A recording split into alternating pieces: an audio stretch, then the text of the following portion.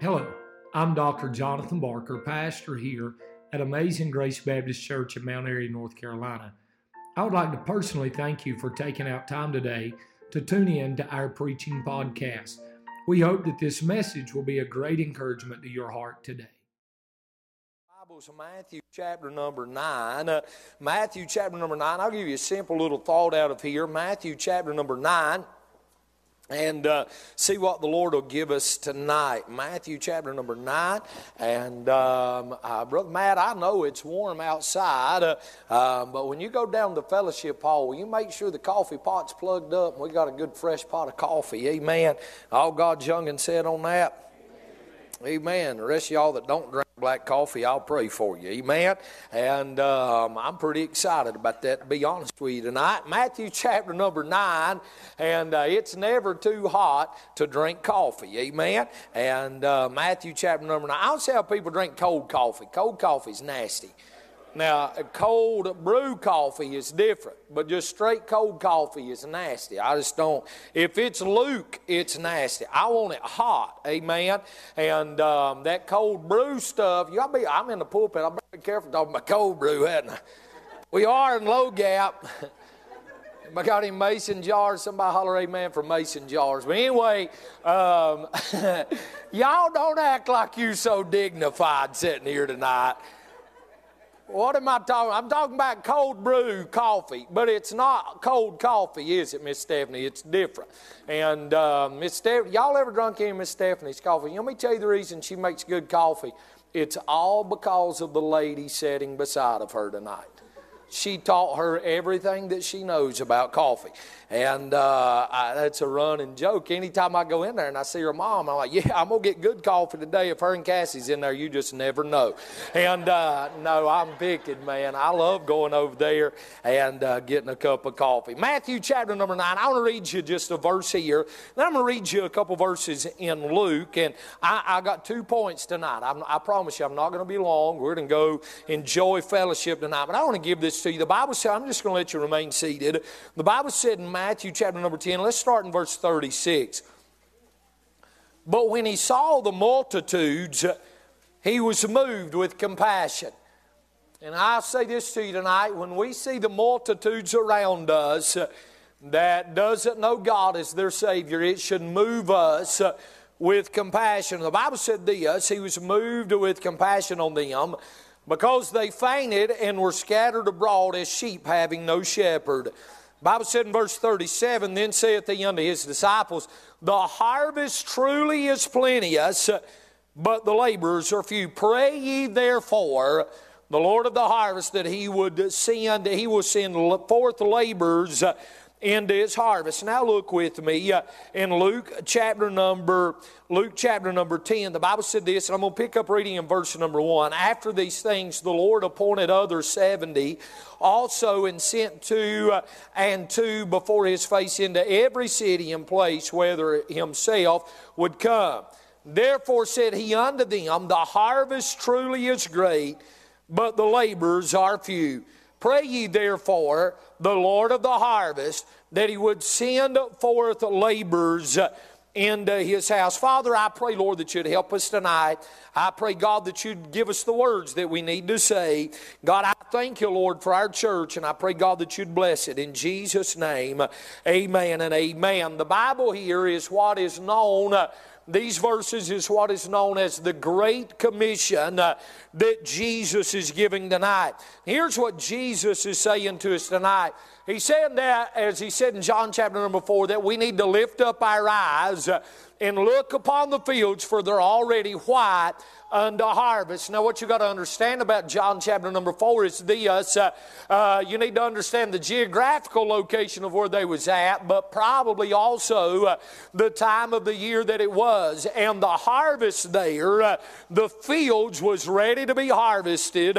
And he was saying, look at the whiteness or the readiness of of the field, they are ready to be harvested. And what Jesus is doing is likening that to a lost man or a lost woman, lost boys and lost girls. And he's saying this, look on the fields, they are ready for a harvest. Now, you know what? There's a lot of people that I really believe in all of my heart would get saved if they had a clear presentation of the gospel of Jesus Christ. I want you to note I said two, but I'm going to give you three things tonight, all right? Number one, I want you to note this. I want you to note the plentiness of the harvest, the plentiness of it. What did the Bible say? Then said he unto his disciples, the harvest truly is plenteous. The harvest truly is plenteous. I want you to raise your hand with me right here tonight if you know somebody like this. If you know somebody that is lost tonight, would you raise your hand with me? You know what we need to do? Lift up our eyes and look on the fields, for they're white to harvest. What did he say? Here's what he said. He said, but when he saw the multitude, he was moved. And then he said this, then saith unto him to his disciples, the harvest truly is plenteous. The harvest truly is plenteous. You know what our main focus should be at Amazing Grace Baptist Church tonight? The harvest that is plenteous. The harvest that is plenteous. I understand that there's times that God moves people from one church to another. I completely understand that. But our church cannot be built just on those that's leaving one church and going to another. There's a lot of people today that does not know God as their Savior. There's a lot of people within just 2 or 3 miles of this church that if they was to die, they would die and go to a devil's hell. You say, preacher, what are you saying? I'm saying this, the harvest is plenteous tonight. There's plenty tonight. Matter of fact, you take all the churches in Surrey County and then you take 75 to 76,000 people that's here in our county. Can I say this? There's plenty to go around. It's plenteous tonight. Number one, the harvest is plenteous. Number two, I not only see the plentiness, but number two, I see the pity tonight. I see the pity. What is the pity? Well, watch what your Bible says. But the laborers are few. What a shame tonight. But the laborers are few. You say, preacher, what does that mean? Here's what that means tonight. There's a lot of people that would get saved if somebody would just go tell them. Amen. The laborers are few. The laborers, can I ask you something tonight? What are you doing to further the gospel of the Lord Jesus Christ? Can I ask you something tonight? Who have you told about God this week? Who have you invited to the house of the Lord this week? Who have you invited to the things of God and told them the goodness of God this week? The problem is this, if we was all honest within ourselves, it would be a crying shame to know just how few people we have invited to church this week. Why? The harvest is plenteous because of the pity. The laborers are few. We're fixing here in the very close days, as a matter of fact in April, to pick our visitation program back up. We've really not had a structured visitation program since COVID hit. We was very structured prior to that, but we've really not had a structured visitation program since. You know what we're fixing to do, man, in April? We're fixing to pick that back up. And out of a crowd this size, probably on a Thursday night visitation, we'll have 15. You say, preacher, what's the problem? Why are you saying that's a pity? Here's the reason that's a pity. Because the harvest is plenteous. The harvest is plenteous. A lot of people has this mindset today. Well, I'm saved, my family's saved, and that's all that matters. What if somebody else would have had that mindset that shared the gospel with you? Is anybody hearing the preacher tonight? What if the world had that mindset? Here's what it would be. We would have never got saved. Thank God somebody saw the need of reaching someone else, and that's the reason we're here tonight. Number one, I see the plenteous. Number two, I see the pity tonight. He said the laborers are few. The laborers are few. You know what? We give out that. There it is. We give out that just a minute ago. And you know what there is? There's a place on there for you to serve. You say, preacher, I don't have nowhere to serve. There's a place for you to serve at Amazing Grace Baptist Church. The problem is this, a lot of times, don't nobody get mad right now. Okay, we're going to celebrate the pastor's wife in just a minute. But the problem is this, a lot of times, they want to serve as long as they can be seen. They want to serve as long as they can be seen. I give this to you. I'm not tooting my whistle, but I'm just going to give you an illustration of myself and Miss Leslie and Miss Rebecca, my sister. Many of you know we do youth camp. Matter of fact, kids, we've got to know tonight if you're going to youth camp. But we do youth camp, and we do it for ages 10 to 18. And last year we had close to 300 kids in youth camp. And man, it's the week of the year, man. If you've never been to youth camp, if you've never worked in youth camp, we just have a ball. We have a ball. And we all are sleep deprived. We're all mad at the end of it. We all hate each other at the end of it. But God's still good. And no, I'm just speaking, man. It is, isn't it, Brother Josh? It's an awesome week. And last year in youth camp, if you've ever been to Woodland Baptist Church, there's like 497 glass doors across the front of that church. And whenever we go to youth camp, we don't ask their janitorial staff to do anything. We go in that week and we do everything. We had people working. Brother David Edwards is over the janitorial part of it with Foothills. He had people working, but there was one afternoon that everybody was tired. It was like Wednesday afternoon, and we sent everybody home. And me and Miss Leslie and Miss Rebecca was out there, and Miss Leslie was vacuuming and mopping. Vacuuming. It's when you got a vacuum in this hand and a mop in this hand. You vacuuming then. She was vacuuming and mopping, and me and Miss Rebecca, we was scrubbing those windows. There was an individual from that church walked by, and here's what they said. I was on my hands and knees because, man, I can't stand a streak in a window, and I can't stand to clean windows because they got streaks in them. So I just have to clean them 937 times, and when there's 437 windows and you clean them 937 times, and then 300 kids is fixing to walk through there and put their hands right back on them. I was out there on my hands and knees, and man, I was scrubbing it. We was singing and laughing and cutting up. Miss Leslie was vacuuming. Miss Rebecca was cleaning the glass over at the nursery. We was all just enjoying life. And one of the people walked by and said, "What are y'all doing?" I said, "Excuse me?" They said, "What are y'all doing?" I said, "Cleaning."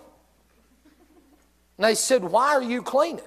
And I said, "Because the doors need to be cleaned, and the floor needs to be cleaned, and the nursery needs to be cleaned, and the commodes need to be scrubbed, and there's a bunch of commodes at that church to scrub." Some of y'all know. I said, "The commodes has got to be scrubbed." And they said, "But why are y'all doing that?" I said, "Because it needs to be done." And they said, "Well, where's everybody else at?" And I said, "We sent them back to rest this afternoon." I said that to say this. It don't matter what quote-unquote position you have, there's a place to serve. And a lot of people, they want to serve as long as they can be seen. It has nothing to do with seen. It has nothing to do with, you know what, if we can't get down on our hands and knees and scrub a floor, somebody say amen right there. If we can't scrub a toilet, then, hey, as good as God's been to us, have we reached a level that we can serve, but this is the only place. This is the only place. No, the pity is the laborers are few. There's plenty of places. There's a plenteous harvest tonight. Watch this. And I'm done. Number one, I'm going to have to quit or I'm going to lie to you tonight. Number one, I see the plenteous. Number two, I see the pity. But number three, I see the praying. What did he say? He said, "Pray ye therefore the Lord of the harvest, that he would send forth laborers into his field." Can I tell you something tonight that I find interesting? Unless I've misread something, this is pretty much the only time that Jesus gives a prayer request. And you know what he prays for? Laborers. He said, "Here's what I want you to pray for. I want you to pray for laborers." I want to give you a prayer request tonight. Let's pray for laborers. I didn't say let's pray for new people to come into the church. I said let's pray for laborers. Let's pray that we find our place in the ministry at Amazing Grace Baptist Church, and we do it. You know what I thought about this? A lot of times we think about this position or that position. But you know what, this morning I'm going to use him as an illustration because I can. I know he won't get upset. This morning, Brother Charlie was in his place. His place was it was a short notice. I texted Miss Leslie yesterday afternoon, and I said, this parking lot's a mess. Brother Tim, we put 2,000 gallons of water. You ought to have seen it before we put 2,000 gallons of water on that parking lot yesterday. And I said, it's a mess. Text Brother Matt. Have Brother Matt get in touch with Brother Charles and see if he can take care of parking today. And it wasn't but just a few minutes, I seen that old Toyota truck come up a hill, Brother Joe. Brother Charles come driving up. You know what he's doing? He was seeing what his mission field for the day looked like. That's what it was. The parking lot was his field for the day. You know what he done? He said, well, we can put them here and we can put them here and we can do this and we can do that. And I said, Brother Charles, I know you'll put them wherever you can put them. Just take care of it, man. I know you'll do a good job with it. You know what happened this morning? Brother Charles was in his place making sure he had the people he needed. He had the places he needed. And you know what he done? He got you in here. I know he had help, but he oversaw that. Now watch this. One day I'm going to stand before God and I'm going to give an account for preaching this morning and putting my whole heart into it. And I'm going to get a reward from the Lord if I was faithful to that. Brother Charles is going to be the same way. He's going to stand before God and he's going to give an account for the position that he had. And you know what? God's going to reward him for his faithfulness, just like he would reward me for my faithfulness. Why? Because we're all on the same team and we're all serving the same God. When I say pray tonight, I say pray for laborers. Pray for those people that will be in their place and that they'll serve in their place and they'll take their place serious. He said, pray ye therefore the Lord of the harvest that he would send forth laborers. Say, preacher, what do we need at Amazing Grace? Number one, we need the touch of God. Number two, we need souls to be saved. But for us to see souls saved, somebody has got to labor. Somebody's got to labor. Lift up your eyes and look on the field, for already white unto harvest. Pray ye therefore the Lord of the harvest that he would send laborers to his Father.